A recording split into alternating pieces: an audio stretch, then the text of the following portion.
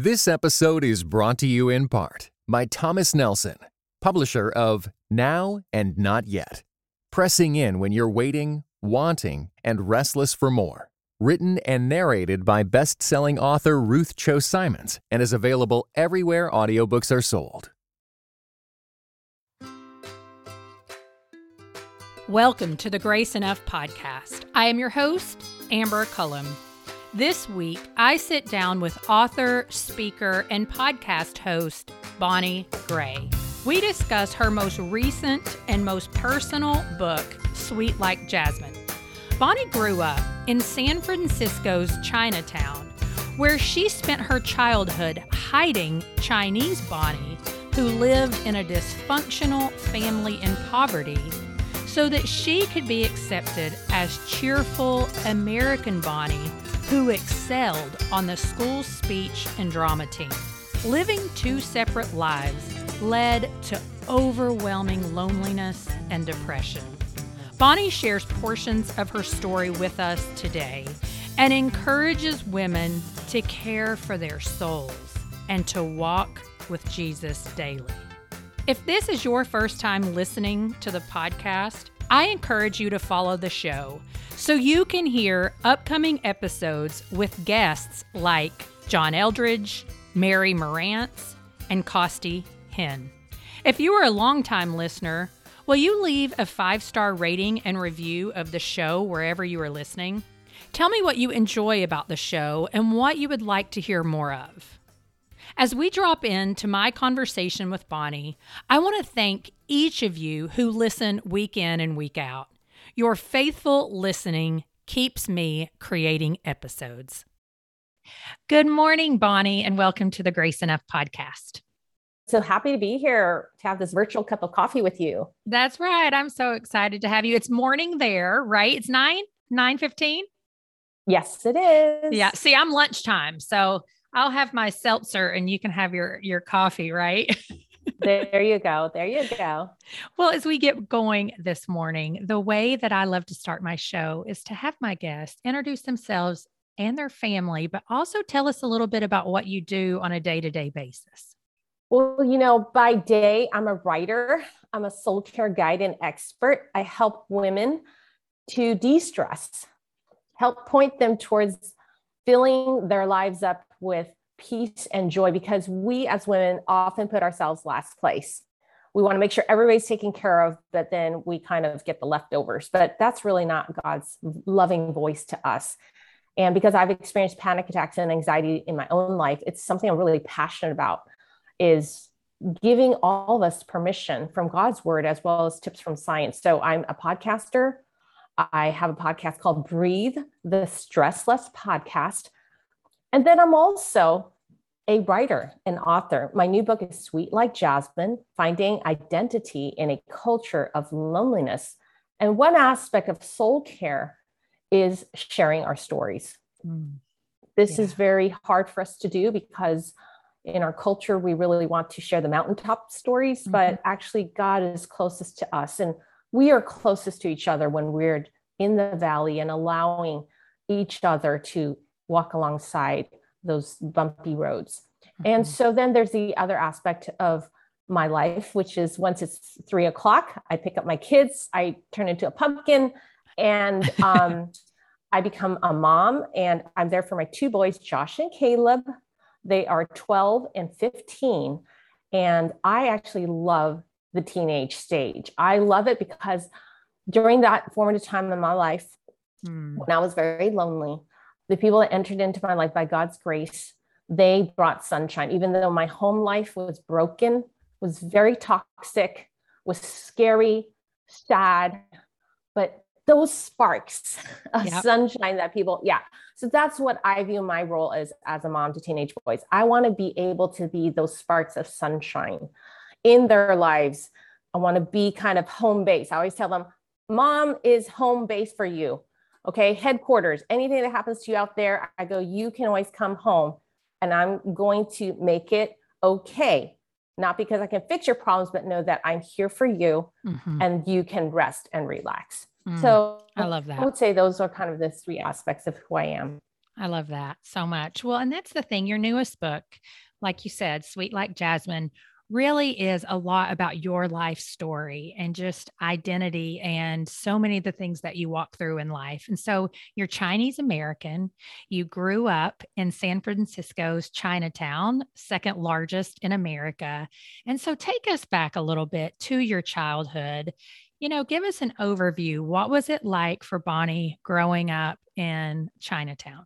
Well, this is the interesting thing is that even though I told you all these things that I do, it seems like, gosh, Bonnie, you're kind of like living a ideal life as a Christian woman of faith. But God is telling me, and why I wrote this book is that your true identity really is your story that encapsulates everything. And I was born to a mail order bride from Hong Kong.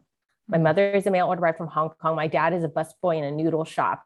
And she was a teenage mail order bride. So in her own family, she had 8 siblings, and she was chosen because she wasn't the oldest and she wasn't a son. So she did not have value. So because her family was born below the poverty line in Hong Kong, they escaped from China to run away from communist China in 1950. They wanted a better life. And so she was chosen to marry a stranger 10 years older, who was my father, who worked in a noodle shop. So I was born into this story, which is very unloving, which was, I grew up below the poverty line. So everything about my life was very strange and hard. So when I went to school, I was American Bonnie, meaning I'm trying to figure out, what do people talk about? Okay, what do they have what's this Thanksgiving thing, Christmas, exchange gifts? My dad left when I was 7, Amber. So, I didn't even have a father. So even when I went to church, I felt like I couldn't fit into the other happy, beautiful families. And even if somebody was from a divorced family, they would see their dad. Yeah. But you didn't see your father at all. That's right. Exactly. So it's kind of like I had this inner private world at home. My home life was very private to me. And then when I stepped out the door, even as I grew up older, Amber, it got harder to talk about what was happening at home. You think it might be easier. Like once I, put myself through college, it seemed like the typical overcoming, achieving immigrant story. But it actually got harder because I was like, oh, now I'm with all the normal college people. And nobody was talking about, oh yeah, what, my mom, she'll leave me messages, with insulting words. Or if I do something that she doesn't like, she's going to start yelling at me. Like where do you talk about stuff like that? And so I just found there was no opportunity for me to talk about those things. Well, and I think that's something that really stood out to me as I read the book was just how completely different your worlds were. And I think it's hard for anyone to imagine how it could be such a solid line of I go into school and I'm fully American, and at home, fully Chinese. No one in your family spoke English. You ate all Chinese food. It was all culturally, the whole family lived there. All the things that maybe traditional Americans do not understand. And so when you think about identity in those early years, like how did you start wrestling through that? Like, I don't even know who I am. I'm 2 totally different people. Yeah, I think that's where it's lonely. And a lot of people that aren't Chinese American, I found as I share my story and readers are starting to read this book, they're like, I relate to that. They're not Asian, but they said, I relate to how I have a different world in my home. And then I have a different world when I step out the door. And especially as Christians, we're afraid to talk about, say, our marital problems. And even some people confide in me as I'm a speaker, you know what, my kids don't talk to me. My kids have left me. And it's very lonely. It's lonely, not just because of the problem happening, but it's painful because we can't talk about it. Yeah.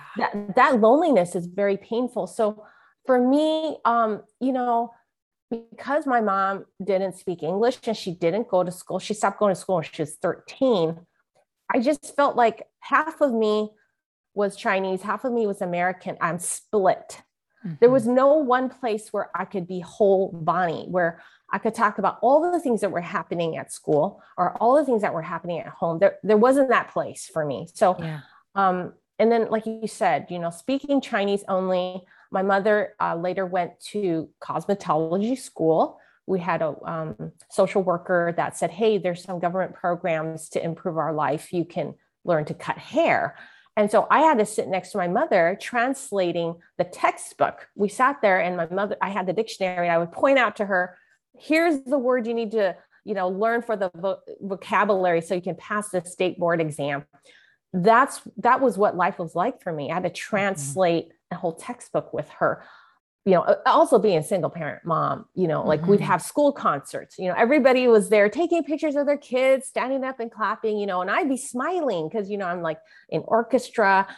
But, once that performance was done, I would wait because I wouldn't want anybody to know. There was nobody to pick me up. Yeah. I would just wait till everybody's gone. Then I would pack my violin and walk out, put quarters into the payphone, and I'd wait for my mom to come pick me up. Because my mom would say, what's the point in sitting there for an hour? You're just going to play like what, 2-3 songs? She's like, I'm not going to sit there. So this is very hard for me to tell because in our culture, especially our Christian culture, it's it's acceptable to say, what, my dad is not really present, or my dad is really hard on me, or my dad is very like verbally abusive. But it's so taboo to say, my mother is not loving. Yep. We're afraid people say, well, do you forgive your mom? It's like immediately that's kind of the response people give us is, well, do you forgive your mom? Well, what's your mom's story? You need to, and it's like, we don't want to be judged, right? So we just don't say anything. Well, and there's so many layers to that. And it's interesting because as Christians, we can be so quick to say, oh, because of, oh, well, what did you do? Or, there's always this like trying to describe how this is somehow maybe not your fault, quote unquote, but to explain away the pain, explain away the dysfunction. And I'm like, we don't always have to do that. It's almost like, Amber, you should say that again, because I think our listeners are breathing this sigh of relief, that burden that we're carrying. Not only do we have to sustain the grief, sustain those moments of trying to figure out what should I say, whether it's our ex, our spouse, or a girlfriend, that's just like whatever toxic relationship, church, and we're just trying to sustain, how do I deal with this? And at the same time, it's this sense of shame, like, hey, I don't want anybody to, feel like I'm not doing it right. I'm already trying to figure out what to do. That's right. And so one very powerful thing I talk about in the book is this moment where I realized, what? I need to be more honest with myself than I'm comfortable with. And I need to face the reality of the mother that I do have, rather than the mother that I long to bring into being. And forgiveness takes one. That's on me. I need to forgive my mother, meaning I'm not going to treat her the way she treats me. I'm going to let go of hoping that she becomes or gives me the words that I really need to be loved or feel cherished. That's really forgiveness. It's saying I'm letting this person go from the debt that was created in my heart, that loneliness or those wounds. And I'm going to move on with my life and look for those affirmation in other relationships that God provides for us through our friends, our spiritual family, and reconciliation takes two. So this is one of the top questions I always get asked is, what's your relationship with your mom now? You wrote about all this hurtful things. What's your relationship? And I say reconciliation takes two. Forgiveness takes one, but reconciliation takes two. And so for those of us who have people that have hurt us, we need to be given permission to remind ourselves that God wants us to have healthy boundaries. If someone is hurting us, whether it's, it's not just physical, it's emotional. We are ultimately God's daughters, and God does not want us to be treated with verbal abuse or emotional abuse. We need to create those healthy boundaries to protect ourselves as well as our children. For those of us who have families that we're trying to build a new legacy, we're trying to build a new family code. So we need to have those healthy boundaries. So reconciliation is a journey and a process. It's not a light switch because we can't control what the other person if they're going to change their behavior, if they're going to, also want to provide you the loving, care that you've given them. So it's not simple and it's messy, but that's the beauty, is that we can share with each other what's going on. We can help each other. Actually, the more things are difficult, the more we need to share, because this thing is not going away anytime soon. Well, and that was something too. I mean, one of the chapters that was so poignant to me was when you shared about your mom and the moment when you were really beginning to fall in love for the first time, and just her reaction, because your whole life you had been expected that you would take care of her. I mean, like, live with you, even if you got married. And I know from experience that you believe the things that people speak over you. And it's very hard to get to a point where you can actually see that you've been manipulated for decades. That it's what is being spoken over you is not true. It takes people, and you had some spiritual mother, father type figures in your life to say, this is not healthy. You're not abandoning your mother by choosing to marry a man and move forward. And so when you think about that and that process, would you even say that now in your life that it still is a daily choice to say, okay, I have to forgive her again, even if you're not in relationship with her? Well, yeah, like that, I think it's continual. I think another way to think of forgiveness is grief. It is. Okay. So every time there's like a pain, like say it's my birthday and we are all little girls in God's eyes, that's a very painful time for me, because, me too. Oh, wow. Really? Oh yeah. You want to share a little bit about that? Well, I mean, it's just because I don't get the phone call every year and my mother's alive. So yes. you relive that every year, right? Like, oh my goodness. You just expect that, right? Like, that's the people in your life that are supposed to care about you the most, and you don't get the phone call. It's hard. Yes. And it's another time to choose forgiveness over bitterness. And that takes a lot of time for me. This is me personally, time, courage. And it took me years before I could ever even do it, if that makes sense. I don't know about your experience. Yeah, no, I'm nodding. For those that are listening, I'm nodding because it's like, is this so freeing? Your podcast, Grace is Enough. This is so freeing. We need to give ourselves grace. That's really hard, that birthday, because, usually when people share birthdays, like, oh, my mom, they're like, oh, I did this girls thing with my mom. And it's all part of like this girl's identity. So this is one aspect that I don't think I ever had. I don't have that girl's identity typical. I just grew up fast. It's like I had to take care of my younger sister. There's no room for me to figure out how I'm feeling or how I'm doing. The day my father left, there was a really confusing time for me. I was just rubbing the sleep out of my eyes, and, they're yelling like usual, except this time my father has these suitcases at the screen door. So I'm just like, what is going on? But the last image I have of my father driving off when I was 7 was the tire screeching. He's in his Nova, with the rooftop, with the peeling rooftop, just squealing out. And I'm like, Mama, Ama, that's for Chinese, say Ama. Ama, where is Baba going? She says, get over here. She starts pulling out the photo albums, family photo albums, taking the photos, yanking them out of the vinyl pockets. She's cutting them up, Amber, right into his face. And she's like, here. She puts a pair of scissors in my hand. She says, start cutting up its photos. I don't want any photos of this man in my home. And as I'm there, I'm like trying to hide one photo of my father, because they're gone. They're going, like these cut up photos all over the living room floor. And she said, what are you doing? She caught me and she said, I said, I'm not in this photo. You're not in this photo. Can we just keep one? She's like, why do you want to keep one? Oh, you like him so much? Get over here. She pulls me by the neck collar, drags me over to the phone. This is back in the day when the phone used to be on the wall, right? Yeah. With the cord. Yeah. And she says, go pack your bags. You like him so much, you go live with him. And right then and there, I stopped crying, Amber. And I said to myself, that's right. He's already gone. I don't need to know. No, Ma, no, I'm not going to ask anymore. Please, please. No, I won't. She's like, go to your room. And it's a metaphor. All of us have been given that moment where we decided, you know what?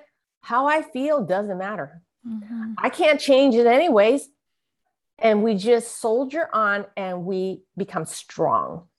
And earlier in my life, God knew there's no shame in it. We need that kind of strength to get through those hard times. Okay.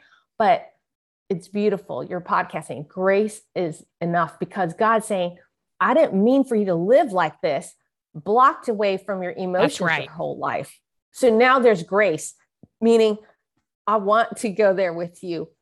I want you all to be vulnerable. Yes. And so it's new for me, Amber, to think like, okay, this childhood I never had, or, kind of the typical girl experience with my mom. You're talking about that birthday. It's hard. It's like, what can I do? So one of the things I have to do is I need to reach out to my girlfriends. We have to do something.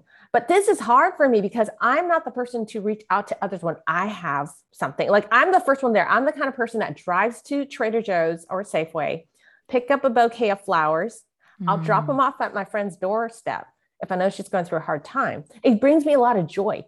But it's hard for me when I'm in need. For instance, like my birthday, it's kind of weird. Like, it seems almost cringy to me. Like, do I call my friend like, hey, it's my birthday, come celebrate with me? That is so hard. But that's kind of the new identity God wants. Like, I love you said courage. It takes courage to say, it does. This birthday is worth commemorating this year, who I am. I have friends, and they'll love me. And it's okay if they're busy. We could always schedule another day, but I need to step out. That is a really hard thing for me to do. The identity, like, am I really worthy? If I don't do something for someone, if what I'm asking them for is only to something that would bring me joy or peace, am I really worthy of it? That is really, really hard.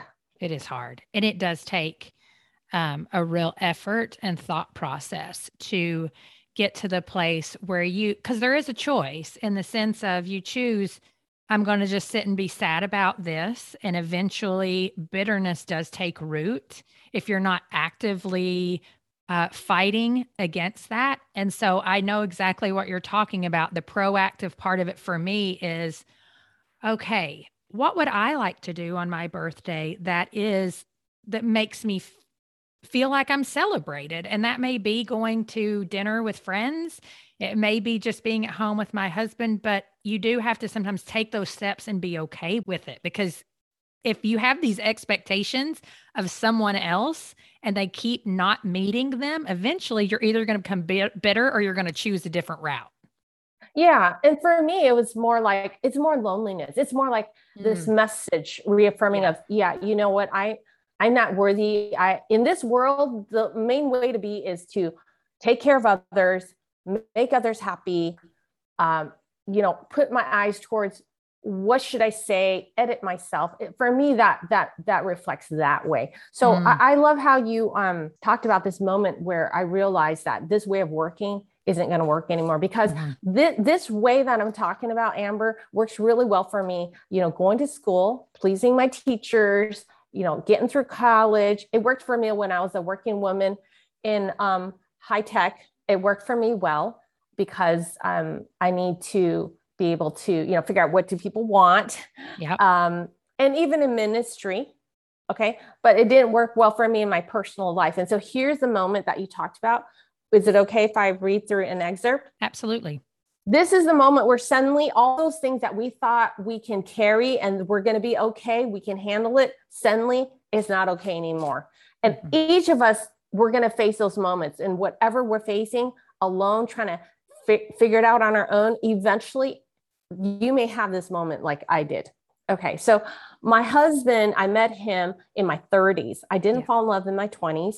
And the secret is that every holiday, my family culture is that family is most important. So every holiday, I cannot spend it with anybody else.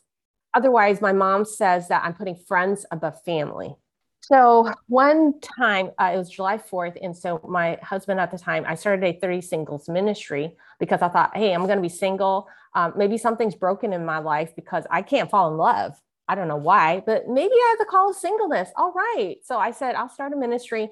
And Eric was one of those guys in this fellowship group. And he said, hey, some of us are going to be going down to ride the roller coasters in Southern California. Let's go together. And I said, oh yeah, maybe I probably won't make it. Most guys would just leave it at that. But Eric was different. Eric said, why? It's July 4th. You're not working. Why don't you go? And so suddenly I had to make a choice. Yes. Should I lie to Eric, or maybe I want to go? So here's the scene. This is the night before I was preparing to go. And Ama is livid. She is not happy. I'm going to leave her at home for July 4th. Ama, this is a simple, fun weekend to go ride the roller coasters. I haven't dated anyone since college. I'm 31 years old. Maybe you're right. It won't last, but I like Eric. I won't know if I don't try. I've taken care of you my whole life. Why can't you be happy for me?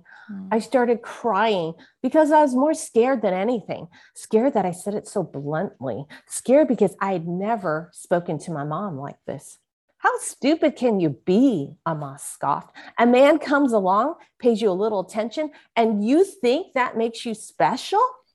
You've forgotten who you are. You're Bonnie Lee. You're my daughter. She screamed it at the top of her lungs, her eyes wild with rage, wailing with all her might like she was blowing the air out of her lungs, her face turning purple, her hands balled up in a fist. If I thought I was scared before, I was beyond terrified now. I felt as if I was teleported into a horror movie. I thought she would storm out and I would hear her grab her car keys and slam the front door, as she often did when I was a little girl, leaving me home all alone. Instead, Ama tore out, thundering into the kitchen, and I heard drawers opening and slamming shut. The next thing I knew, she flew back in the room with a glint of steel, brandishing a large pair of scissors in her hand. She shoved my sliding closet doors open, violently yanking the clothes off the hangers. She started shaking as she pulled apart my clothes, running the blade of the shears against my clothes with one hand and tugging them like she was strangling the life out of them. Everything you have, everything you are is because of me. If it weren't for me, there would be no you, Ama screamed. She clawed at my desk, clutching whatever she could get her hands on, ejecting my books, notebooks, knickknacks, swiping, throwing them all over my room in a confetti of fury. I stood there, choking my tears, afraid to move or breathe. Confusion engulfed me. How can something so simple become so very wrong? And a thought hit me like a siren. Something is really, really wrong. Mm-hmm. Yeah. It's hard for me to even move really into that. Because when it's not someone's lived reality, it's really, really hard to imagine. But it was at that moment that you decided, I'm going. Yes, I ran into the bathroom. I did that a lot. And like you said, I mean, I never told anybody this. I'm a Bible teacher at church. Okay. I'm working in Silicon Valley. Like I'm a grown up woman, you know, I was running to the bathroom, Amber. My mom was just pounding at the door. Like a kid. So scared. Exactly. Mm-hmm. Exactly. And so I sat there looking in the mirror and I was like, because, you know, I was afraid she was going to kill me. Honestly, because I was like, this is the first time I ever defied my mom, Amber. Right. So I was like, oh my gosh, she's cutting my clothes. Oh my gosh, she had that pair of scissors. She's raging. I was like, oh, what if this is like one of those 6 o'clock news stories? Like, what if she decides to end it right then and there? You know, when you're scared, you're not thinking logically. You're not thinking, she's just upset. Okay, she's not, you know, like this is and for that's those beyond listeners. Upset. Oh yeah. For those listeners who have been in traumatic, emotionally abusive relationship, you guys get me. Okay. But in that moment, I was like, okay, but I was looking at the mirror crying. I said, what do I do? It hit me. That was the moment it hit me. This is wrong. Mm-hmm. I am God's beloved daughter. Here I am saying God loves us. God is the God of peace. I'm a missionary in my 20s. I'm like, this is not the way I should be treated. And so I decided then and there, I have to leave. Yeah. Now, I could not do it on my own. That's when I broke the chain. I called my pastor. Mm-hmm. And by the way, I was still very scared. I was thinking, she's going to be like, Bonnie, you know, she's going to give me the name of some therapist and tell me no more teaching Bible for you. You know, like right. No more leading any groups. Like you have issues, girl. No, she didn't. She's like, oh my gosh, your mom is like, she has problems. Oh my gosh, I never even knew somebody would think that way, meaning I was safe. Mm-hmm. She wasn't telling me to go see a therapist. She was like, oh my gosh, you need to go. It's not because of Eric. Like, she doesn't own you. God is your heavenly Father. Suddenly there's all this truth being spoken into my life, Amber, so opposite of what I thought people would say to me. And suddenly my whole life took a change. And so what this book is about, Sweet Like Jasmine, is it led me to actually ask the questions I never asked for myself. Where is my father? Is he dead or alive? Suddenly I realized if I could be honest and my mom wasn't controlling me anymore, what would I want to do? What would I want to know? And a whole new life opened for me. And so what I discovered and the family secrets, this is what this book is about, because it's not just about Bonnie, but these are moments each of us has to face in finding what is our true identity as a woman. What does it mean to say no rather than yes? What does it mean to not be a people pleaser? But what if we were to dare to ask ourselves, what would give me joy or peace? I mean, there's so many different issues that I talk about. That was a turning point. Well, and that's the thing too, when we think about identity, I want to know a little bit about really how Jesus was a part of your story, because we fundamentally as Christians know, Jesus is our identity, but we have very, very much used that as a quote mantra, then we really live that out day to day. And so I ask, because you knew Jesus during this time and you still had to fight for the truth of your identity, and you still had to let people actually speak the truth into your life. And so when did you come to know Christ? Like, what was your walk like with him through this process? So first of all, I'm very close with Jesus because the moment I met him, my mother was, like I said, a mail order bride from Hong Kong, and she only spoke Chinese.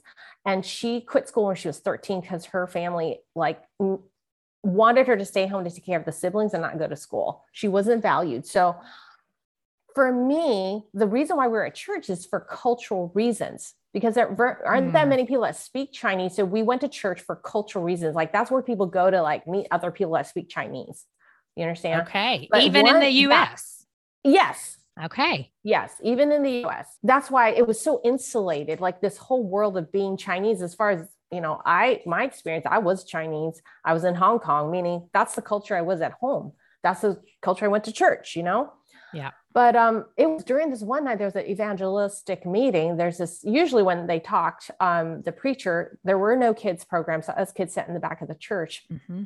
And so it was actually kind of boring for me because there's a lot of Christianese being spoken at the pulpit. So, but then suddenly there was a guest speaker and he was a young guy and he was just speaking like an everyday conversational, talk. And he said, once upon a time, there was this prince and he wanted to be close to the people. But every time he went into the city, everybody was just bowing down to him and just felt so awed by him that they couldn't really share their lives and talk with him. So this prince went incognito. And so he decided to just dress up like an everyday person. And he befriended all these people and ate with them and lived among them and helped them. And I was like, oh, I'm digging this story. This is like a fairy tale. I know where this is going because I was an early reader, and there was a plot twist. He said that he was accused of a crime. I thought, okay, now he's going to tell everybody I'm the prince and everything's going to be fine. No, he actually died. Mm-hmm. And nobody came to his rescue. Nobody spoke up for him. And I was mad. I'm like, what kind of story is this? I don't like this story. It turns out, as we know, that prince is Jesus. Mm-hmm. And the part where I felt Jesus was real was when it was described, he was in the garden crying. Mm-hmm. He was alone. He was disconnected from his father. And even his father couldn't help him. And right then and there, the Jesus I met was lonely. Mm. It was his loneliness that I really felt, if there was a God, then this one must be it, because this is the person who needs to help me, because I've cried myself to sleep so many nights. What I just kind of questioned into the air, like, why me? Why do I have to be in this family? Why does nobody love me? Why is my father not here? And so I just felt when Jesus said, is there any other way? And he was crying. The scriptures say that he fell on his face on the ground. To me, I was like, he is here with me. He understands me. And this is a supernatural moment. So God helped me as a little girl to overcome these hard things, because I just found him. When I read the Bible, Amber, it wasn't, like a theological thing for me. It was like, I need you, God. I need to hear from you. Who are you? What are you saying to me? So even now, every time I read the scripture, I'm always asking God, what are you saying to me? I need to hear from you. And the Holy Spirit, he speaks to me. But why was I blinded to, this identity of all this dysfunction? At the time, I felt that faith was used to help me be a good daughter. Oh, yeah. Faith was supposed to help me, to help my family, get them out of poverty, get my college degree, an earning get a good mindset. job. Yeah, I never thought of it that way, but that's your gift. Your gift is words. So you're helping me to understand myself a little better. And so, I just thought that my faith was to overcome. Like every time my mom would yell at me, or she's going, quote unquote crazy or slinging hurtful words at me, I felt like I just want to be Jesus, meaning I just want to love my mother, be content. Like all those scriptures that are part of our Christian culture, like be content. Don't be angry, love others, love your enemies, pray for your enemies. So all those things, because I was still trapped, right? As a child, you can't just leave. So when I was trapped in that family, those are the verses God enabled me to overcome those hard times. Forgive your mother, love her, be gracious to her, treat her the way you want to be treated. So I did all that. It wasn't until later, when I was a grown up, like that, that fateful moment I shared with you, when suddenly God woke me up. He's like, okay, Bonnie, it's time to use your faith in a different way now. This is not healthy. You're no longer a child. You need to get out from under that. I don't want you to live that way anymore. So that's very jarring, to go from, okay, be content, forgive your mother, be gracious, to like, you need to get out. You need to speak the truth. You need to stand up for yourself. You need to tell these secrets to other people. Like, oh my gosh, that is like 180, so difficult. But, God is a very powerful, radical God. When he calls us to step out, he's going to allow us to see some hard things about ourselves, or about our lives, or some relationship, or maybe a job we shouldn't be in, or whatever it is. And we're going to have to trust him. Okay, God, really? You want me to do this? Okay. Well, hey, if you want me to do this, then you got to help me, and I'm willing to go there. So that's how, my faith was being used in a different way. And so it became my life mission. Hey, it's all about soul care. It's all about prioritizing your well-being. And this is a message very countercultural in our church culture, because we feel selfish. This is the number one thing, men and women. I've led soul care retreats for the U.S. military, for the 101st Airborne Division, the toughest, most machoist of men and women. And that's the number one. Everybody says the same thing. I feel guilty. For taking care of themselves? Yes, because it will cause other people in their lives to maybe be unhappy. Or if they're caregiving, that means there's going to be time taken away. There's expectations. And this is for leaders. This is the thing that most people don't understand. PTSD was this post-traumatic stress disorder, which I later found out. I didn't have panic attacks until I became a mom, until I was safe in a loving relationship. All these things we're talking about, apparently it did cost me something. I didn't know it at the time, because growing up, I was cool as a cucumber. I had no anxiety, no depression, no anxiety. But once I became a mom, I started having these anxiety, depression, panic attacks. And it turns out that I had PTSD. And I didn't understand it. I said, hey, I'm not a soldier. But my therapist said, and it changed my life. He said, well, Bonnie, did you know that verbal abuse and emotional abuse has the same impact as physical abuse? Physical abuse, you see the bruises on your skin and your bones, but the bruises are on your heart. And I did not know that, Amber. I had no idea that emotional abuse and verbal abuse has the same impact on your body. And so I said, well, wait a minute, but I'm in a loving relationship and I know God. Immediately I was defending myself, Amber, because I didn't want him, he's a Christian counselor, to think that there's something wrong with my faith. He's like, no, it's the opposite. It's because your faith has been strong. You've overcome hard things. You've done good, girl. He said, now your body, the way God created our nervous system, just like a soldier, he's very strong on the battlefield. He That's has right. no anxiety and panic attacks. He's helping others. He's being very resourceful. It's when he comes off the battlefield. Mm-hmm. Yeah. When he's home, that's when his body can experience what he could not at the trauma. time. So exactly, the trauma. And so it was during that time that I realized, oh, okay, there is a cost. Every time we do not, speak out, we don't express how we feel. And it's the encouragers, it's the leaders, it's the people who take care of others that are often most impacted. Yeah. So here's my question for you with soul care and the selfishness aspect. Do you think that we can also go to the other extreme and place our identity in soul care and in constantly making sure that everything is like in line and that I don't want to say fully rested. That's not what I mean. I'm just curious your thoughts on if we can get wrapped up in our identity in that aspect as well.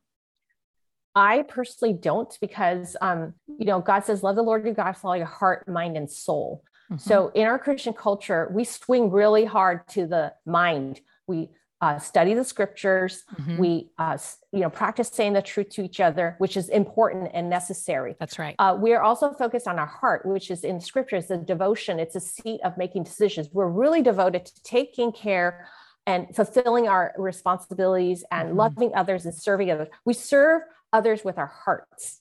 Yeah. Okay. But we ignore the soul. Mm-hmm. We ignore how we're really doing, how we're feeling. So I don't think we can ever swing completely over to that side if we have all different aspects. Like, okay, yeah. I'm still serving others. I'm still making sure I know the truth. But, statistics tell us that we're swinging to the wrong side right now. 1 in every 3 person has depression or anxiety. 1 in 4 people during the pandemic, the Gallup poll says that we're lonely. Mm-hmm. Okay, this is a pandemic right now of mental health. So we're, at least right now, in this season, I'll say no, we can never swing over too much. In fact, we need to go there. And this is why in this world right now, everybody's confused, because we're all very smart in our current generation. We're very self-resilient. We are pretty, smart about knowing, gaining knowledge. And we have so many comforts, especially here in America, that we can customize for ourselves. But yet, why are we depressed? Why do we have trouble sleeping? Why do we have insomnia? Why is it that, like, even though I know I shouldn't worry about what somebody says about me, I still feel bad about myself? These are important questions. So as of right now, I would say no. Soul care is very important. And there's so many lies that we have picked up about our need to perform and do. And there's not enough being said about we need to prioritize our well-being. Thank you. I wanted to ask that because I do think that as individuals, we can be very selfish in our nature, but I know what you're talking about in the sense of we feel selfish and guilty about taking the steps to care for ourselves. And that is, we need to take care of ourselves for sure, of our souls. And so tell me how you put that. Yes. Yeah, I like how you put that. That's very good. Thank you. Well, what encouragement do you have for women who are just incredibly lonely in their struggles? Well, as a soul care guide, I would say a few things. One is that we need to take action. Mm-hmm. Take action, meaning all those things that you're holding on to, they are not shameful. So one is to find relief, we need to journal. Journaling is one way. Studies show that just 10 minutes of journaling, just writing how you feel, is going to help you release some of those stresses and anxiety. UCLA brain imaging study where participants were asked to look at photos of people experiencing negative emotions, fear, anger, worry, sadness, and the biometrics for their body showed that they were totally stressed out. Just looking at other people stressing out, their heart rates were going up, blood pressure's going up, pupils are dilated. But second time they said, watch these photos again, except name what you are seeing. Name the emotion you're observing. That's all they need to do, label it. And guess what? Their heart rate started going back to rest. Their blood pressure went back to normal. So when we name how we're feeling and what we're going through, the part of our brain that's emotional, that our body's connected to, all that stress, it moves to the other part of the brain that's analytical. So when you write, you literally are helping yourself feel better. Second, you need to speak. You need to tell somebody. It's the same region in your brain that God created. It goes from holding on to it yourself, saying, I got this. I don't need to tell anybody. I know what I'm going to do. That's the brain. That's the mind. That's good. Of course, we need to know what we're going to do. But in terms of relieving stress and anxiety and feeling loneliness and brokenhearted, we need to tell somebody. We're created that we have to speak in order to release those emotions and help our body feel better. So those are two things that we can do. Third, we can do things that help us experience and feel joy and peace. So many of us feel like we have to hold our breath. If we have some problem going on with our health, our finances, or relationship, we feel like I don't have a mood to like do something fun or happy or peaceful. No, God is saying you are worthy. You can still have all these areas of messiness and brokenness, and you are still worthy of peace and joy. You can still give yourself permission to do those things. And in fact, the scriptures always tell us a metaphor that we're a tree planted by streams of water. It's organic. We need to continually fill our tank in order to give out. The scripture in 1 Corinthians says, we comfort those with the comfort we first receive ourselves. The order is receiving comfort first ourselves. That's the order, not the other way around, not give out to others, serve others, and then fill your tank. No, it's fill your tank, get renewed, and then you'll be a living water, a river of peace. And last, I would say for soul, for just as a sister in Christ, one thing I do is I write a letter every night. I like writing. That's how I feel free. You might be painting, you might be singing. Every woman is different. But I write a letter. I say, here is a letter I want to read to you that I put in the book. Beloved, you are worthy of peace. You will have to make a very hard decision one day to choose peace over fear. You'll have to keep choosing to believe that you are worthy of that peace. And you will have to leave something or someone, even though you've given your all to stay. Peace isn't freedom from conflict. Peace is trusting God enough to make the right choice in the midst of conflict. Choosing peace will mean you need to let go of something or someone you've held on to in order to take the hand of God, who promises to lead you beside quiet waters. You will need to count the cost, because to continue staying with something or someone who's abusing you emotionally, toxic, or hurting your heart or soul is breaking the heart of God. To choose this peace, you will need to be honest with yourself. There will come a time for this honesty, and that time is now. Oh, thank you so much, Bonnie. And I want to make sure that listeners know too, along with the book, you actually have a journal available to them, a free resource on sweetlikejasmine.com. Is that correct? Yes, sweetlikejasmine.com. And is it a journal with prompted writings or anything like that, or just a journal we can print off? Yes. So in order for me to heal and to kind of create new scripts, because we have old scripts from our family. If it's not on our family, maybe a relationship we've been in previously, or maybe you've been in a situation, a circumstance in the missionary field, in ministry, or at work, some script we picked up. We need to rewrite those scripts with God. And so I started through the help with a therapist, rewriting some of those scripts with God's word.